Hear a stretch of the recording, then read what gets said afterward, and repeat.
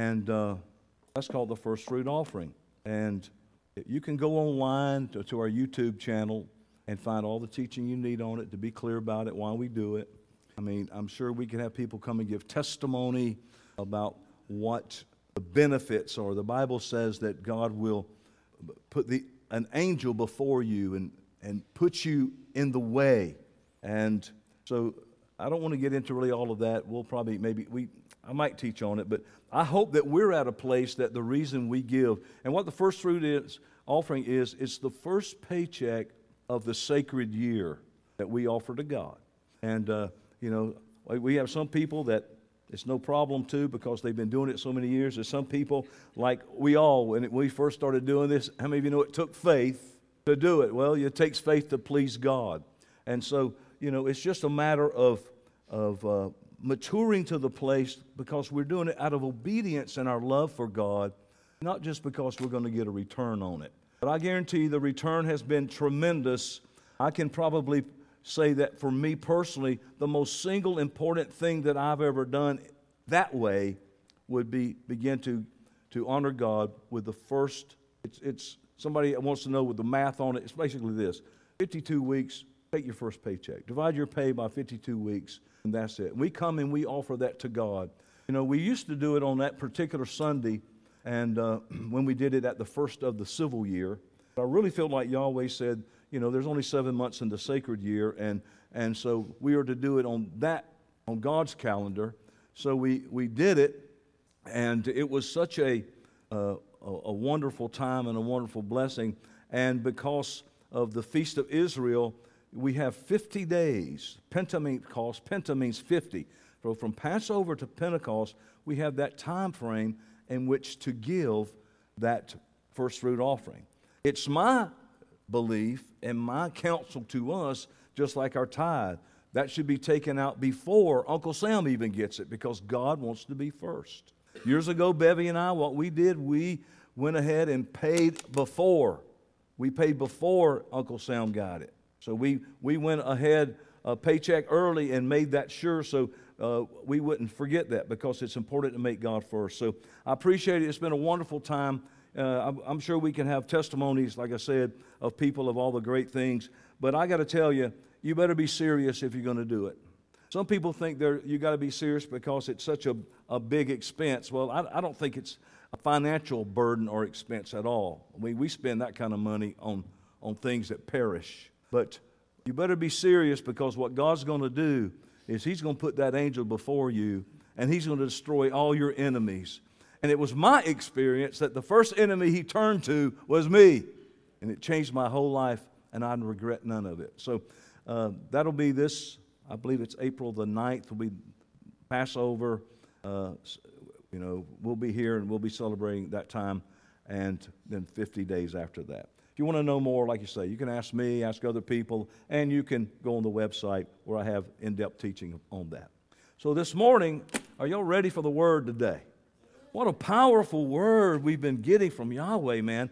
And now I'm on this thing about the Trinity, And if you want to, what you should Facebook friend me if you haven't already, and you'll get a lot of daily bread, so to speak, that daily manna, where I will, I talk about things on there that prove, the belief system of the true gospel.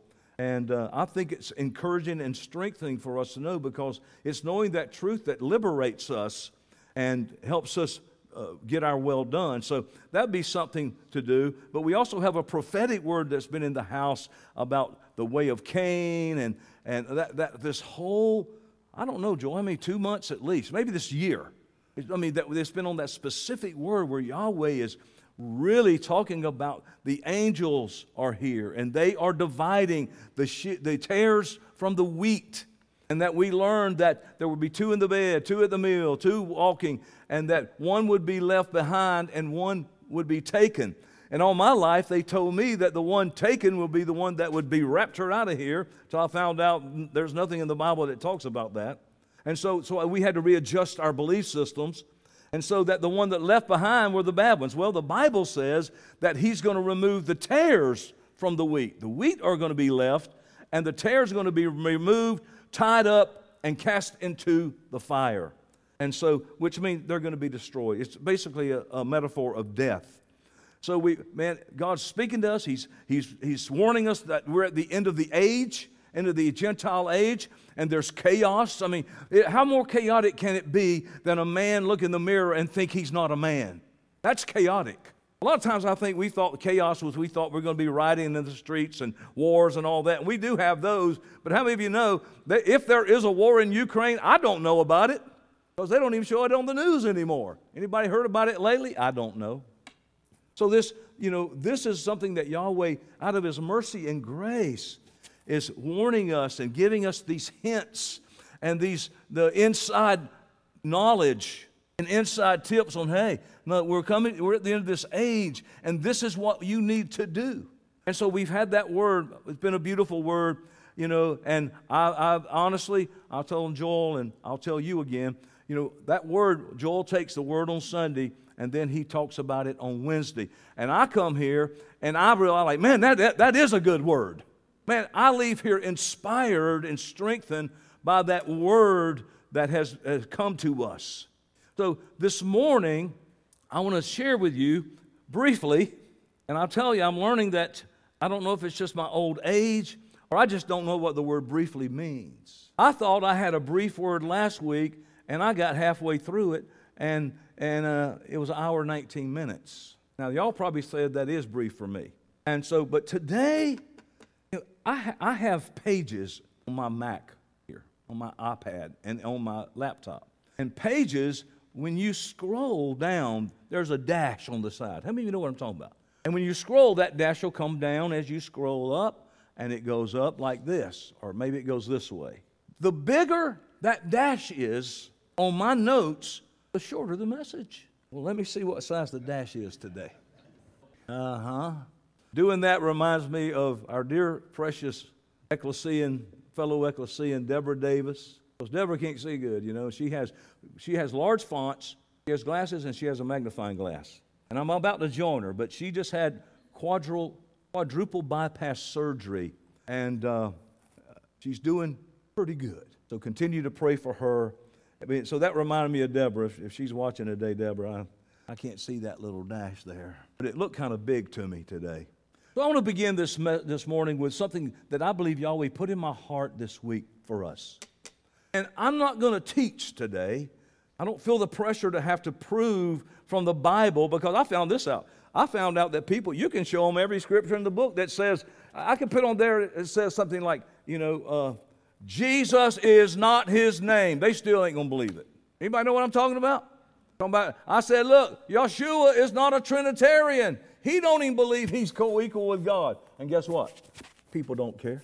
I can give them all the scripture in the world. Some lady got on there and started talking to me about the chromosomes of Christ. My God, you want to talk about the chromosomes? What about these 10 scriptures that says that God is greater than Him? And I don't know. Am I on a tangent? Anybody got any glue? This is a word, I believe it's an exhortation, not a line upon line teaching, that I have felt pressure on me to make sure I do that, because I have to prove what everybody else thinks is wrong. I have to prove what I believe. They don't. They can just make up stuff. I had a guy talk to me today. I said, look, can you show me one place in the Bible that says Father, Son, and Holy Spirit together? And I warned him. I warned these people, please now, don't use 1 John chapter 5, verse 7 and 8. Don't do that. I'm telling you, because that wasn't put there until the 15th century, not in any Greek manuscripts ever. Any Bible, novice Bible student knows that. That wasn't there. It was put there by the Roman church to try to make it fit their doctrine they tried to shove down our throat, and did. And I promise you, the first answer he gave to me to prove the Trinity was 1 John 5, 7, and 8. And I looked for a Greek word. The only one I could find to describe it was you idiot. Idiosis sigmosis. I just made that up. So today, I just have an exhortation for us. I believe it's a word from Yahweh to us that He drops in my heart. Every week, He has that word, and I just wait on it, and there it comes, and boom. I have the opportunity, by His mercy and grace and Spirit and His word, to develop that word so I can speak it to you and do my part of what the body, my part in the body is. But I want to open up with something I read last week about just this thought. For me, and I believe, Doug's watching, and he said you have to put the clip forward. He's adjusting my, thank you, Doug. Just a thought here. My worst moments as a follower of Christ have been better than my best moments living in the world. When I was in the world, even the good somehow always turned bad. But now, because of God's grace and favor, the bad somehow always turns out to be good. Because all things work out together for the good of them that love the Lord. Number one, you got to love Him. If you love Him, the Bible says, if you love me, keep my commandments. And that love Him and are called according to His purpose. Not my purpose, not His purpose, not your purpose, His purpose. So there's this thing that I know, and I hear people complain about, when I serve God, it ain't no different. You are out of your mind. I had somebody tell me one time, they quit tithing. I quit tithing. I don't see any difference. Well, give it a couple of years. Well, we've given it about 3 years now. We see the death and the curse that's upon their life, in their marriage relationship, and in their children. I have a definition for something that the Bible calls character. My definition is this: it's the ability of someone and the power of someone to choose. Turn to your neighbor and say, choose, because that's an important word this morning. To choose Yahweh's way over my way. To choose true values from false values. To choose right from wrong. And the will to do the right thing, even if it's against yourself, your fleshly desire, your emotions, or your feelings. You want to be a man of character? That's the definition. Yahweh spoke to me this week, and I heard Him loud and clear. And He was talking to me about, and listen, I don't talk to Him on the phone. I don't like talking to nobody on the phone pretty much. But we weren't talking on the phone or nothing like that. But I know His voice, and I know when He speaks. And He began to tell me about and share with me about this wonderful gift He gave me. We have a big Christmas at our house, and all the family comes over. We have every nation from the world represented pretty much at our family Christmas. I had a guy one time come to church one time. He said I was a racist and prejudiced. He told a guy that came to church this. I said, listen, give him my family Christmas picture. Only person I would be prejudiced against would be David, who's a damn Yankee. But I'm working on that, David. I'm getting you down here, bro. Getting you down here. So in that Christmas time, it's overkill for the kids. They just open packages and open packages and open packages and open packages and throw the toys aside and where's more? And so this past year, after everybody was gone, and I'm sure there were toys thrown in the garbage with the paper and the waste, we got there and I sat back and relaxed, and I was like the Christmas Story guy. I saw a little Red Ryder BB gun in the corner. I said, there's a gift there. There's a gift there. I went over and got it. It was a gift for me. And I liked it. It's the only one I got. Where was that gift? No, I wasn't the only one. And so sometimes you can have a gift and not even be aware of it because all the stuff in your life going on, you don't know that there's a gift there. And that gift that Yahweh spoke to me about, He said, I want to make sure you looking over there and you make sure that you know what this gift is I have for you and that you are using it properly. Thought it was, but it was just a good reminder. I like to be reminded of things.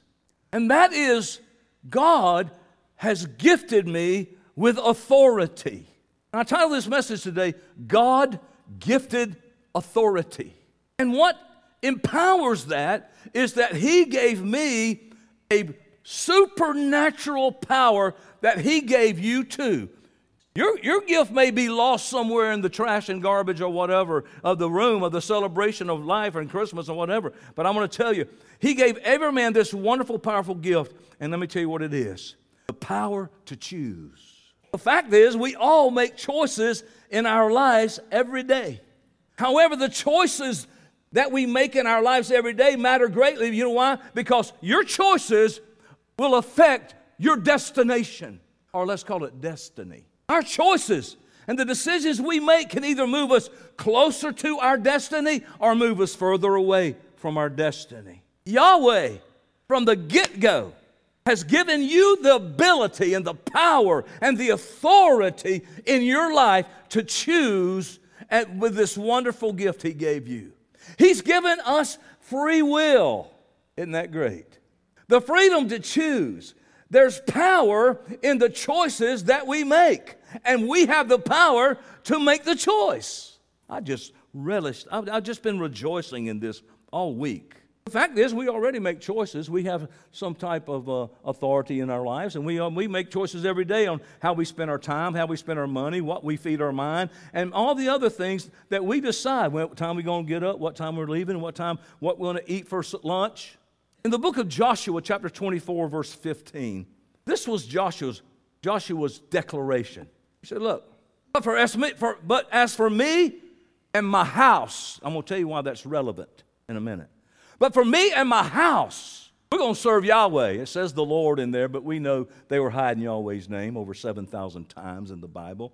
Moses in Deuteronomy 30, verse 19, listen to what he says. This day I call the heavens and the earth as witnesses against you, that I have set before you life and death, blessings and curses.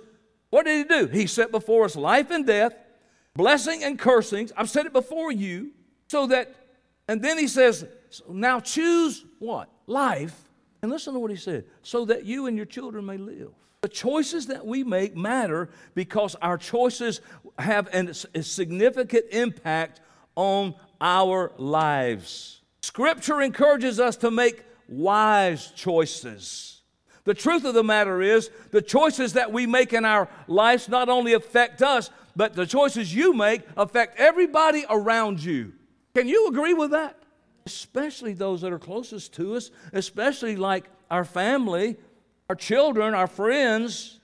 When you make a choice and you make a decision, what you're doing, you're shaping the kind of life that you're going to have in a good way or in a bad way. Proverbs 14:12 says this, there is a way that seems right to a man that leads to destruction. I'm like, okay, choosing, what is that? Well, I make choices. I've learned to not be too hasty or too quick when I'm making the important decisions for myself.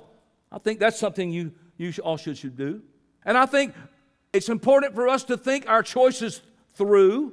I think it's important that you have the support of the Word of God, the Spirit of God, and the man of God who are able to help you make wise choices. Choices that can help us fulfill God's plan and purpose for our lives, that can fulfill our destiny, and that can get us a well done. I mean, does anything else really matter? I mean, when it really comes down to it, does anything else really matter? But the decisions we make so we can get a well done, that Yahweh is going to make a decision, His decision, and choose us. Many are called, He said, but He's only going to choose, and He's going to make a solid choice. I think people have this misunderstanding about God. Even the point they don't know what He is, they don't know who He is, they don't know what His name is. Hey, I was there.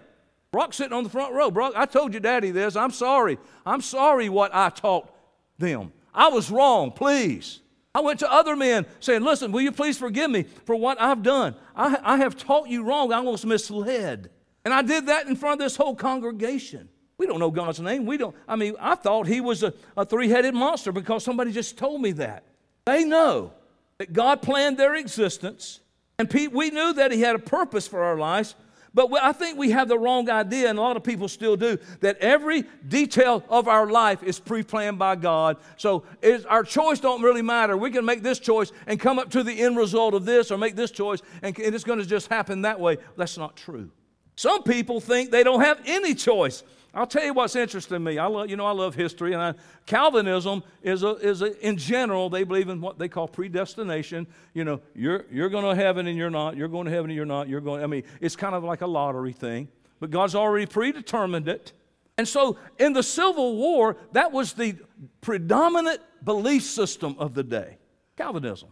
And as I studied So the Civil War, I mean, when I was in the 3rd grade, I wrote a letter to Gettysburg, Pennsylvania for a project because I loved the Civil War and I loved all that. And what impressed me the most is these men that I thought were courageous men, generals, Robert E. Lee, General Grant, on both sides of the Civil War. And those guys would get on top of this hill right in the middle of battle, right in the middle of lead flying everywhere, cannons going off, and they'd sit upon that beautiful stallion horse or whatever it was and just be stoic and so courageous, and they just sit there. Charge, do this, do that. Now, there were plenty of trees around there that they could have got behind. There was probably a foxhole down there somewhere or a ditch or a rock somewhere to get behind. They stood right here like this. You know why? Because they believed that it was all in God's hand. And if it was their time to die, guess what they believed? They believed that they would die even if they were in the house, in their bed, with the covers over them. If it was God's will for them to get shot with a bullet, they would. And if it wasn't God's will, they could stand right there in battle. See, the Bible teaches the exact opposite. Yeah, absolutely, God's got a plan for us and a purpose for us, but it's not automatic. Let me say this to you this morning. You can miss God's plan. Let me tell you why. Because God isn't going to force you to enjoy the plan or accept the plan He has for you. He's not going to do it. He's not. As bad as He wants His purpose and what His desire is for humans to take place, that He will be manifested in people and form a God family out of human beings. God in us, Christ in us, the hope of glory. That Him be all and in all, as bad as He wants it, and as committed as He is to it, and He'll do all kind of stuff for us, we have to make the choice. He ain't going to force it. He gives us a wonderful, wonderful gift to choose to accept His way, or He'll let you reject His way. He gives you a choice. You can either obey His directions and commandments, or He'll let you disobey. He gives us the choice to follow or ignore the real purpose of why you were created. I've been doing this a long time, and I'll tell you, I've met far too many people who have missed the purpose of their life for one reason. Satan came against them. No. They didn't have a good job. No. Married the wrong person. No. It's because they made a poor choice. Marrying the wrong person definitely can be a poor choice. Amen? But aren't you glad we made the choice to have the right one? That's the first great response I got out of here. You married that wrong person. Oh, glory to God. Hallelujah. Yeah. You know what the Bible says? No, I better not say that. I already got people mad at me already. Repeatedly, the Bible says that God ain't going to force you to do nothing. I wish He would. I wish He'd take me and just push my face in it. I wish He'd just take me and just tie me up and hog tie me and drag me there. I wish He would. One of the stupid things I've done. When Moses led the Israelites out of Egypt and into the desert, listen, they've been in captivity and in slavery for over 400 years. Guess why they stayed so long in the wilderness? It's because they had a stupid slave mentality. And Yahweh was trying to get that out of them because they continually had the ability and the power of that slave mentality to keep making poor choices, wrong choices. Oh, we're going to build an idol. Bad choice. Oh, we're going to do this. Bad choice. So He had to change their mindset. He told them, look, there's a land of milk and honey, a land of great bountiful blessing. It's promised to you. It's going to be different from all those years of slavery. But before they went into the promised land, let me tell you what God said. And I want you to take this personal to yourself today. I have. Before they went in there, Yahweh, speaking through Moses, said to the people the same thing He's saying to us today. Today, I'm giving you a choice. I'm giving you the choice. You can choose life and success, or you can choose death and disaster. I'm commanding you to be loyal to Yahweh, to live the way He told you. I'm quoting or reading Deuteronomy 30:15 and 16. I am commanding you to be loyal to Yahweh, to live the way He has told you, and to obey His laws and teachings. You're about to cross the river Jordan and take the land that He's giving to you. If you obey Him, you will live and become successful and powerful. Yeah. Don't be mistaken. I want to become successful and powerful, but not in this life. I'm not concerned about being successful and empowered in this life. Let me tell you what, one of the worst things that I had to get delivered from was called ambition. And that don't mean I don't need enough money to live, or I don't want to have a nice house or not. I'm not talking about any of that. So this is what Yahweh was doing. He said, look, this is what I'm doing. I'm going to give you the choice. Pick the one you want. You want the land of Sodom and Gomorrah, or do you want the barren land where there's nothing that became a lush garden? I'll tell you what Yahweh wanted. He wanted his people to enjoy the bounty of that promised land that he had before them. But I can't make you do it. I got it all set up for you. It's beautiful, but I can't make you. He didn't make them accept it. Oh, you're going to. I remember that's my daddy used to say, oh, you're going to eat that. And if you don't, you won't get anything else to eat until you eat that. I've never had so many hard English peas in my life. I can't tell you right now. My daddy had that sitting. I'd be coming in, go get a shower or a bath or whatever they made me do. And I'd want a snack.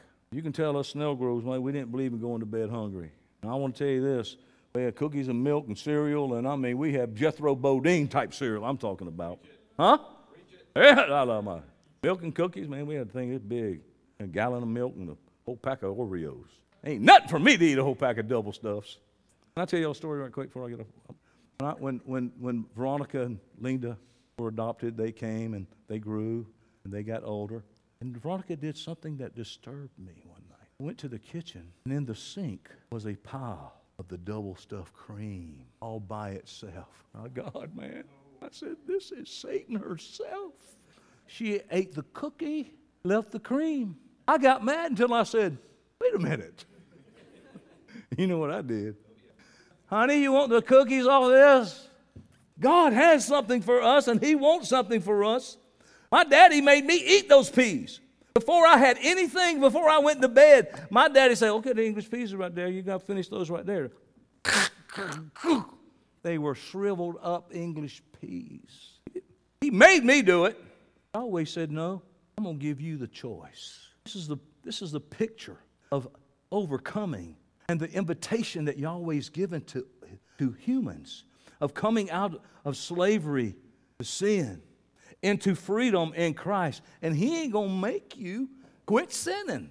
I wish he would. I try to make my sons quit sinning. I try to make my daughters quit sinning. You can't beat it out of them. If a kid's going to sin, that don't mean you don't need to beat them. I'll tell you, just do it anyhow, well, come on, it's Thursday. Just get in there. In order to enjoy life in the promised land, the Israelites had to do one thing. They had to make the right choice. They had to choose to do it God's way and to obey God. Guess what? You too have to choose whether you're going to accept to do it God's way and the good thing he's planned for you or not. If you don't want to, okay. God ain't worrying his head off about it. You have to choose it. Let me tell you what. God could have made us a bunch of puppets. Or my analogy is a dog with a shock collar. You know what a dog with a shock collar is? They don't do what you say. Mash the button. Yahweh could do that to you. See, that's why people think, well, they're living in sin and they're blessed. Well, dummy, the rain falls on the just and the unjust. The same rain that falls on the wheat falls on the tares too. You can just grow and be blessed and all that with the rain of God and be a tare, but no fruit. And people get so confused because, well, God didn't stop me yet. He didn't put the shock collar on you. He gives you the ability to choose. If you choose poorly, guess that choice will be your greatest curse. Trust me. I'm not trying to scare you. Obviously, you can realize I'm not trying to kiss nobody's butt here. I care about you. I'm trying to warn you. It is inevitable. The wages of sin is going to be death. And even if things good while you're living, when you stand before Yeshua, it's going to be the worst day of your life. I'm trying to scare you. It's just what sin is. It's all that stuff that ain't good for you. If you choose wisely, though, it'll be the smartest thing and the greatest blessing to you that you'll ever do. Today. How do you know today, Johnny? Well, number one, you're here. I think when somebody crosses my path, there's something divine about it. Because there ain't many people that are going to teach you and preach to you what I know. So here, people have a choice. You're joined to me. You have a choice.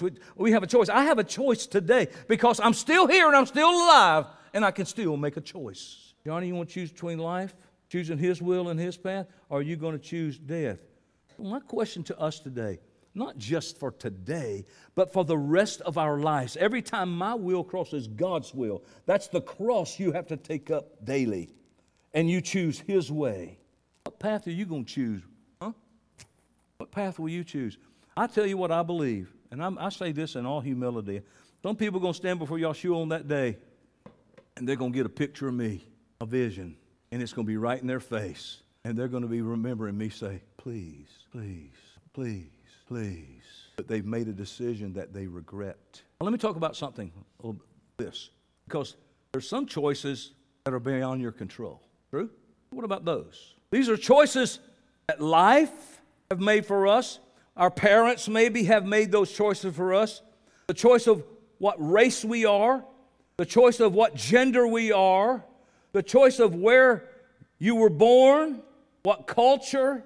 And these are things that are beyond your control, and they're beyond my control. The problems that we have in our life that are eternal, and some others too. But the problems we have in our life don't stem primarily from the choices that life and our parents have made for us. Our problems don't really stem from the fact that I'm a man and you're a woman, I'm white, you're black, I'm tall, you must be a midget, short, a little person, I forgot. I'm short, you're tall, you're beautiful, he's ugly. And these are the kind of things that people, I believe, consciously and subconsciously use as scapegoats to make their choice, their self-pity choice. You know, poor me, I'm just going to do this. I'm going to hurt myself. I'm going to do what's bad for me. That's just your flesh whining for a bottle, whining for a pacifier. So I know people, and I've dealt with them, that they blame their misfortunes in life on their parents. Mom, daddy. And now what do I always say? The expiration date on blaming your parents has expired. You're grown now. I'm sure they had their own problems with their parents. And people blame it on God. That's convenient, but a bad choice. Why? Well, I was born here. I was born poor. I was born of a certain race or nationality or in a certain geographical place. I want to tell you what I heard a young black man one time on, I can't even remember what it was on, but this is what he was asked. He said, you do not have a rich background that accounts for your success, do you? So the person was asking him and saying, hey, you know, he's a successful guy, young guy, black guy. And she said, you don't have a rich background. You wasn't raised in wealth that accounts for your success, do you? And this is what that guy said. Listen to this. It's not what you have in your pocket that matters, but it's what you got in your head. And I would add, and heart. It ain't what you got in your pocket. It's the power of choice within your control, within my control, that is more important than the ones that are beyond our control. Did you hear me? It's the power of choice that is within my control, within your control, that's more important than the ones that are beyond our control. I can't help that I was born so good looking. I can't help it that I was born the way I am. I can't help that I was this. I can't help that I was that. That was out of my control. And that's not as important, though, as things I can control now. Hallelujah. You see what I'm saying?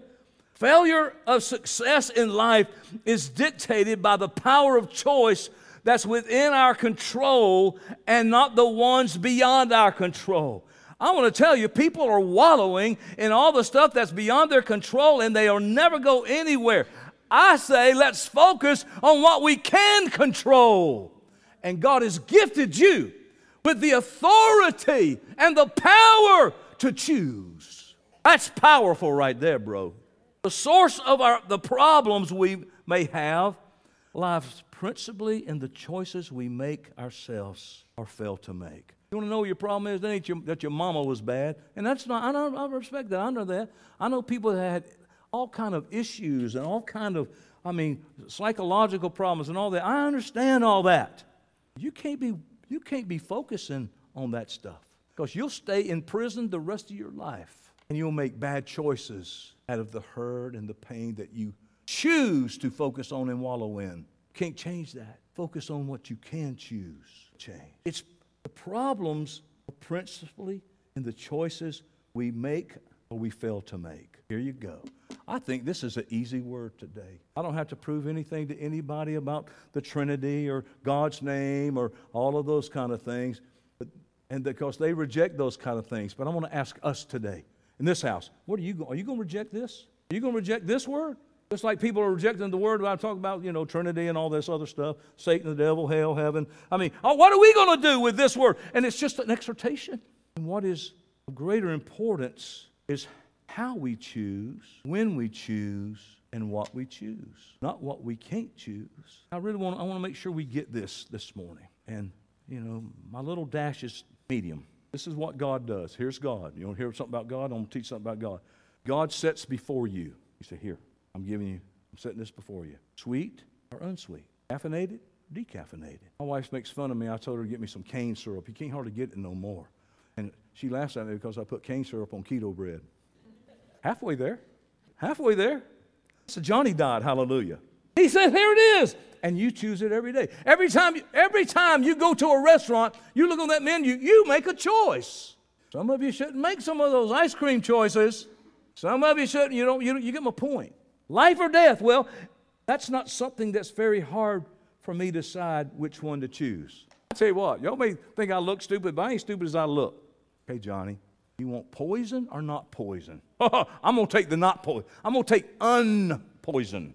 Johnny, you want to live or you want to die? Oh, I think that's going to be an easy decision for me. Why is that such a hard decision? I want to live. Anybody else would you want to choose live over die? Unpoison over poison? Hello. Hey, are y'all there? This is simple. No Greek or Hebrew. Johnny, I'm going to give you blessings or curses. What do you want? It's not really hard for me to choose that. Let's see. Oh, man, Joel. Can I call a friend? Can I use it? Can I call a friend? Can I ask the audience? Do I want blessing or do I want curses in my life? Simple for me. Is that simple for you? No, it's not. Maybe not. It's nearly, but. And then he says those things, and then he even gives us the hint. Don't choose the poison, it's bad for you. Okay. I'll take the poison then. No, don't take this. And after he says all those things, he says, blessing, cursing, life, and death. And then he says this with this hint. Listen to this. In case we're too dumb to figure it out, he says, listen, choose life, Johnny. Choose life. Choose life. Choose life. Okay. And then he throws this in, and this is why I brought the family in later, that you and your descendants may live forever. Do you hear me? The choices you make is going to affect those around you. Why did God give us free choice? I think it was a risky thing. I've had 4 kids get driver's license. Okay, here's the keys. That's risky. It's risky. Okay, honey, here's a credit card. That's very risky. Whenever he decided to give man free choice, but he don't want robots that have no choice, but he wants people to do what he wants them to do. He wants people that choose of their own free will to love him, to be obedient to him, and to live their life for him. He wants people who are not so dumb that they're going to choose to hurt themselves because he loves you and he don't want to see you hurt. Choice is a great benefit. It's a wonderful, wonderful gift. And what it is God's going to respect us and say, hey, I'm going to put your destiny in your hands. Here it is. It's up to you. I'm like, wow. This gift of choice gives us power, and it gives us authority. It's the true authority of the believer. Now, you remember, I've been around a long time, and I remember back in the 70s when Kenneth Hagin was around, and I've been to meetings with him and stuff, and sat with him, and I've been with the faith movement that came around, and they all those guys had a booklet called The Authority of the Believer. Remember it, Joel? If you don't have the power in yourself to stop a car, but if you have the policeman's suit on, you can do that, and that's what the Word gives you, and they went through all that. And so, some people, Pentecostals, told me the power was in speaking in tongues, and I speak in tongues and pray in tongues still. I don't think it's something that we should ever stop, but I know how to pray in understanding now, so it ain't that I have to pray in the Spirit, but sometimes I just do it because I've never ever been in a place of discouragement that when I go and start praying in the Spirit, it didn't build myself up on my most holy faith. People always down, depressed and all. I said, man, I know you ain't been praying in the Spirit. And you don't have to be intelligent to do that. You don't have to know much. You just have to pray in the Spirit. But I found out something. The real power and authority in my life that God gifted me with is the power over the real enemy, over the true Satan, the true devil, the power to overcome and subdue what? The sin nature. He gave me the power to say no to the sin nature and yes to Him. Hallelujah. That's the greatest power He ever gave me. I can say, no, Johnny, you're not doing that. I'll tell you what, I've been in moments in my life over the years, and I'll be tempted by something, and this is what first thing I say to myself. Are you really going to sell the anointing of God on your life for a bowl of porridge? Are you really, like Esau did, are you really, is this going to fulfill you enough that you're willing to let it steal your anointing from you? And I would make it personal. I would make it, hey, you ain't taking my anointing from me. You're not going to take my relationship with God from me, Johnny. Because that's who I was really talking to. Let me tell you what, I like that. I like that I have the power to overcome and subdue my sin nature. I like that I can boss my sin man around and say, hey, shut up. Hey, sit down and be quiet. Hey, you need to choose to love that person. Yahweh chose to love you, and because, see, people don't want to choose to love people. They only want to choose to love the people that they want to love. I'm going to tell you a scripture I like. You want to hear a scripture I like? You reap what you sow. Now, you know what? When I first learned about that word, Starbucks, y'all need some straws. I ain't lying to you right now. If you don't get any more straws, I'm not going to let you be my sponsor anymore. I learned that as a negative. You reap what you sow. How do you do it? You reap what you sow. I'm scared. So some of y'all need to pray for crop failure. But to me, it's become a positive because I feel like that scripture allows me and gives me authority and that power of that beautiful gift of choice, that beautiful gift of power that I can have authority over what's going to happen in my life. Listen, you reap what you sow. Okay, what do? I reap good. Because why? Because I'm going to sow. I choose to sow good so that I can reap good. And I don't choose to sow bad because I don't want to regret my future. So that became, I like it. I like that verse. It gives me the power and the authority over what's going to happen in my life. One of the things that I want to make sure that we realize today is this. Free choice gives us authority. The true authority of the believer. The true power. It is power. The power to choose is powerful. It is God power. But we got to remember this. Authority always comes with responsibility. And I think that sometimes maybe we don't think about that. It's so wonderful to be able to choose what I'm going to do. But I got to remember, hey, I can do it. If I don't want to do it, I won't do it. God's going to let you do whatever you want to do. And you may just have a pleasant life or whatever till you die, but none of that's going to matter. It's so wonderful for me to be able, and us to be able to choose. What a free gift. But there's a consequence to every decision that we make. There's a problem. It may be a great, wonderful consequence, but if we make the wrong choice that God's given us the power to do, then it's never, ever a very good consequence. And I got to tell you, I've never seen, the fact is today, I don't think people are really fond of taking responsibility. Amen. I didn't do it. Ain't my fault. It's his fault, her fault, their fault, his fault, the government's fault, my mama's fault, God's fault, the past. We've already covered that. I remember the time when being responsible was considered an honorable thing. No, I did it. I take responsibility for that. It was a beautiful, honorable, a thing of integrity and character, like I read the definition in the beginning. Even at their hurt, harm, and loss. But it seems like today there's a lot of people who avoid responsibility.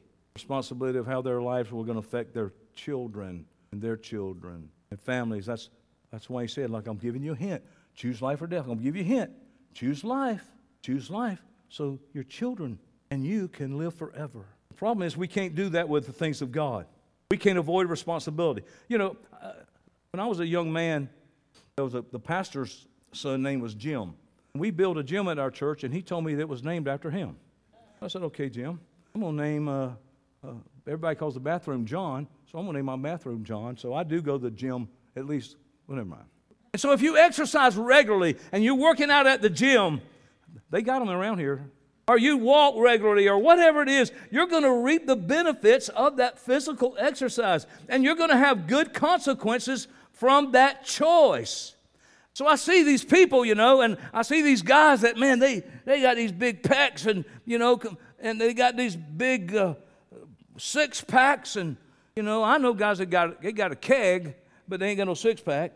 And I know these guys are built, and you touch their biceps, and it's like a big softball or something. And people like, man, it's so great. I wish I could be like that or look like that. Or, man, you're so strong. I wish I could be strong. Well, the people that are strong didn't get that by wishing for it. Hello? They did it by what? Making the right choices. Thank you. I'm getting across to you. Thank you, Yahweh. And I'm hurrying now. Just for that, I'm going to hurry faster. Wisdom, listen to me. Wisdom is choosing to do right now what you will be satisfied with later on. Wisdom is making the right choice today that you're going to be satisfied with later on. Now, when we're emotionally immature, which I've taught on that, I don't know if it's this year or the end of last year, we live by emotion. Emotion does this. We do what feels good or right at the moment. We let our emotions make these choices and decisions. But then later on, most of the time, 99.9% of the time, when we make emotional choices now, we're sorry in the future that we ever made them. It's called regret. To be a wise person means that you do now, even if it's hard, you will be satisfied with later on in your life. And there's a lot of things that you have to be, that are hard to do. But you have to choose life, not death. That's a simple choice. Choose blessing or cursing. I don't have to think about it. Tithing, gathering together with the body, forgiving, loving, all of which are choices that I promise you, you will never be sorry that you made. Because when you stand before God and He says, well done to you, that's all it's going to matter. You may think because you're emotional now and all that, that it's going to matter, that it will matter then, but it won't. Joshua 24:15, he said a wise thing. This is what he said. And that was one of the first verses I read, part of. But if serving the Lord, which is Yahweh, seems undesirable to you, you don't like serving God, you think it's too hard or whatever it may be, undesirable, then choose for yourself this day whom you're going to serve. Whether the God of your ancestors served beyond the Euphrates, or the gods of the Amorites. Now, if you remember when I taught you the 5 enemies, Perizzites, Amorites, Canaanite, those 5. The word Amorite means prominence, high society, haughty, pride. And remember, God hates a proud look. Is that a proud look? I can't tell. I don't have a mirror. If I had a mirror, I could get one. Or are you going to serve the gods of the Amorites in whose land you're living? But as for me and my house, I'm making a choice that I'm going to make today, and that choice is going to be something that I won't regret in my future. If me and my house, we're going to serve Yahweh. I love that. You know what I love about it? Because me can decide my outcome. He said, here, you can do it this way or that way. What do you want, Johnny? You want the sweet or the unsweet? You want the cane syrup or the keto bread? I'll take both. I love that. I love that Yahweh has given me the greatest gift ever and the power and the authority to choose my destiny. I can choose it. Let me ask you a question. Are you just doing what your friends do because you'll be included in the group? Is that kind of person you are? Are you serving Yahweh whether anybody else does or not? I got to tell you, years ago, I've told you this story probably a million times. Years ago as a young man, I was 20. A guy named Ralph Duncan was in a conference, a preacher's conference, and he called me out, and he said, and he prophesied this to me: the eagle flies alone, the lion hunts alone, and the man of God stands alone. I was 20 years old. Okay, I was waiting. Okay, now what does that mean? And he just talked chit-chat with me after that. He didn't explain to me, what does that mean? What does that mean? What does that mean? And over the years, I found out, not that I have to be alone, because I have people who I love deeply and who love me deeply. People who I'm committed to and they're committed to. I've never been alone in that sense. But it has to do with an attitude that you have to be willing to stand alone if it means doing the right thing and making the right choice. You would not know the true path to eternal life if I was anything other than that. Probably. You might. I say, hey, I'm going to do this. I'm making a choice to believe God and do the right thing. So many people let what other people think of them and say about them and do or don't do determine the decisions for their life. I say it's time for us to cut that crap out. We shouldn't give a crap. And I'm being nice this morning because we have visitors. I'm sure Brock don't care if I use the other word, do you? If you wasn't here, I'd say it. Cut that out. You trying to, I don't know if I should tell them. If I tell them about that. Oh, I tell you what, they may think you're stupid now, but one day they're going to understand you made the right choice. You don't be ashamed of this gospel. Don't you be ashamed of it, man. You don't be ashamed of it. And don't let a bunch of losing weenies, that's another word I've substituted this morning, keep you from making the right choice. I've told you, I ain't a Mormon. I'm not going to be married throughout eternity. I love that woman, and she pretty much, can convince me to do almost anything. But I'm going to tell you what, I'm going to obey God, and if she don't, that's her problem. Because I'll be standing before God, and she won't be with me, and I'm not going to be with her, and we know that. My children aren't going to be there with me. I'll be all by myself. I'm not going to give away my eternal reward and my purpose for being born if she don't want to do it.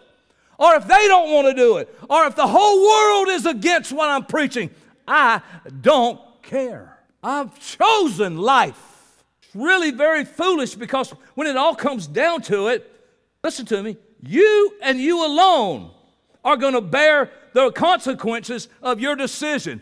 I want to tell you, people today probably ain't going to hang with you when you have consequences to pay now. When it all comes down to it, it's just going to be me. It's going to be you. I'm the one that's going to answer for the consequences of what choice I've made. I want to tell you what, I've made my choice, and I ain't turning back. I've made my choice. Have you? Have we made our choice? Don't let any other people make your choices for you. Hello? Nobody, baby. You ain't choosing for me. Your mama, your daddy, your siblings, your friends, and especially you, your flesh. Nobody. I wouldn't be here today if I wasn't willing to stand alone. I'm not boasting in that, but I want to tell you, that's just smart. That's wisdom, as I gave you the definition of. Maybe when we come to, standing alone, it doesn't mean that we don't seek advice from people. But you got to be very careful with that. If you need a word of advice, and so you go to a couple of people and you ask them what they do, even then, you have to be very careful who you seek counsel from. I'm going to tell you why. Because people will okay a wrong choice to justify their making a wrong choice. I'm going to give you a good example of this. Golf is a liar's game. I thought it was a gentleman's game. No, and there's more lying going on in golf. Golf will uncover you if you're self-deceptive or not. How do you know, Johnny? Because I had to say before. Now, is this par worth getting the hand of God off of my life? Am I going to lie about this to get that? There I am. Nobody's looking. Golf can reveal if you care about what God thinks less than what others may think what kind of golfer you are. I mean, the guys I play golf with, man, they can't see, they can't hear, they can hardly walk, They don't know what my score is anyhow. They don't care. They don't care what my score is. And at the best, if I'm on the the team that comes in first, the most you get is $15. Am I going to take and jeopardize the blessing of God off of me for $15? I think not. I played with me the other day. We set the record, didn't we, Bob? Plus 41. It's never been done. I said, I don't want to go back to the clubhouse and show them this. They're going to think I'm a liar. It's the number's so big and so crazy, they're going to think I am a liar. I told him, I said, y'all just take this in there. I'm going home. But then I thought about it being 41. I'm like, no, I want to see their face. And so when they started rolling their eyes, I said, okay, I got number one. You think that I'm going to jeopardize the blessing of God off of me for a stupid golf game? Then you're out of your beep mind. You're crazy. Number two, Don Burns was playing with us, and you know he's like the Gestapo. He makes you put everything. They said, well, you're right. Plus 41. It goes into the books of all time, Bob. Even the term for where the ball, when you hit a ball, where it comes to a stop, you know what it's called? A lie. I swear. It's Connie. Say, where's your ball? Move it over here. You got a good lie. True? A bad lie or a good lie? A lot of bad lies. See, these guys that I'm talking about that you get counsel from, they'll give you a putt. I mean, it'd be like an 8-foot putt. That's good, man. You know why they do it? Because they're sowing. They're sowing. Because they think if they give me an 8-foot putt, they think I was like, no, you gave that to me. I don't play that. And sometimes when you go to people who won't give you true, honest counsel, what they're going to do, they'll give you the 8-foot putt because they want to be able to not feel guilty about them taking it. Y'all hear me? This is good golf preaching right here. I say if that's where we're at, we got to lie to ourselves about some stupid golf course. I say we've gotten nowhere. Okay, that's golf. What's your golf? What's your thing that you maybe negotiate? Okay, look, even if you get counsel you should from anybody, you should remember this. It's the bottom line. Who's giving you counsel isn't going to be the one whose final choice is going to give you consequences. They're not going to suffer any consequences from the choice that they counsel you about. Let me say it again. You and you alone are going to bear the consequences of what you choose. Now, I don't know if you notice or not, but a lot of people like to give a lot of advice, and everybody's got an opinion. Hello? Huh? I told people, I said, I have an opinion. I'm going to give it. I don't care if it does stink. Don't know this story. The fact is, your life belongs to Yahweh. And you need to not just do what you want and make a decision for what you want, but what you know Yahweh would want you to do in every situation. Some people will control you if you let them. But guess what? You have just as much responsibility to not let them control you as as they have to not try to control you. Bro, you shouldn't try to control me. Well, you have as much responsibility to tell him, you're not going to control me. Because I got to make a choice here that I'm going to be there and do the right thing. I've had people tell me, that I'm out of control. I said, no, I'm not out of control. I'm out of your control. When I preach the gospel, they just go nuts. They jump on my Facebook page and just, oh my God, and say a bunch of nothing. I don't jump on their Facebook page. But I do enjoy them doing it. If you don't do what I want, then we're not going to be friends. Because people want you to make choices. They want you to give them a putt too. You see what I'm saying? Or you're just not going to be in the group anymore. Or, of course, they give you the old cold shoulder. You don't know Will Thompson, don't you? He got a brand new video out. You should go and look at it. It's real funny. It's making fun of country music. It's a really good one. But Will Thompson and I became friends. And he resigned and left the church that he was a part of. And when he did, he and I were friends. We remained friends. I love the guy. And I think he's a great guy. I think he's authentic. I think he's sincere. Loves Yahweh. Loves us. And I had one of the guys that was affiliated with that church who approached me and told me that he thought I shouldn't have fellowship with Will. I said, why? See, just because you hate somebody don't mean I'm going to. You hear me? So I said, why? And it's not good. It's not good. Why? Tell me. God, if it's that bad, please, if you love me, tell me why. You just trust me. Well, I don't. All I did, thought we were friends. I'm going to tell you what. Because I chose to love Will Thompson. I hadn't talked to that man in 8 years. Nothing to do with me. You know what I said? Okay. I did like the prosecutor in that case. He's, okay. You need to stand firm and do what God wants you to do. Don't let somebody control you. And if they want to leave your life, I'm going to tell you what. It's their loss. All right, I've just got that much more. Make choices now that you're not going to regret later. You're not going to get away with it, man. Come on, just make the right choice. Stop doing it. So, of course, I want to know what regret meant. Really, I think I use the word all the time. Make a choices that you're not going to regret. This is what regret means. It means to feel sorry for, to be disappointed or distressed about, to feel grief over, to mourn, a sense of loss for something that's gone, distress over an action taken or not taken. And you know what? I want to tell you, I think that's prevalent in our society.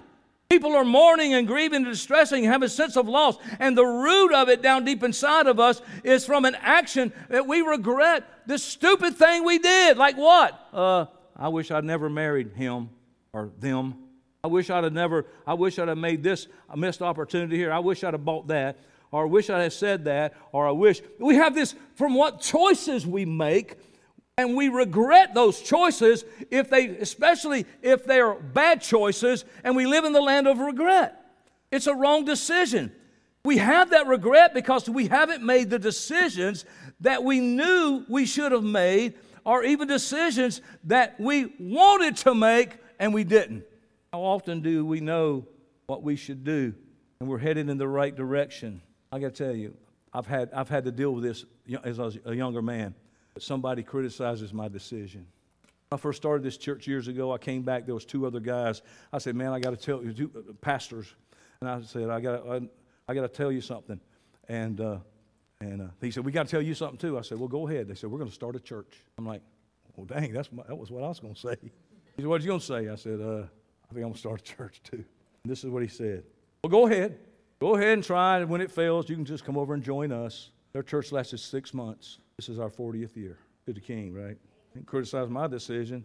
I knew if anybody was going to pay the penalty of it and have regret, it'd be me. I have not regretted one day. You hear me? I've done some stupid stuff. Don't get me wrong.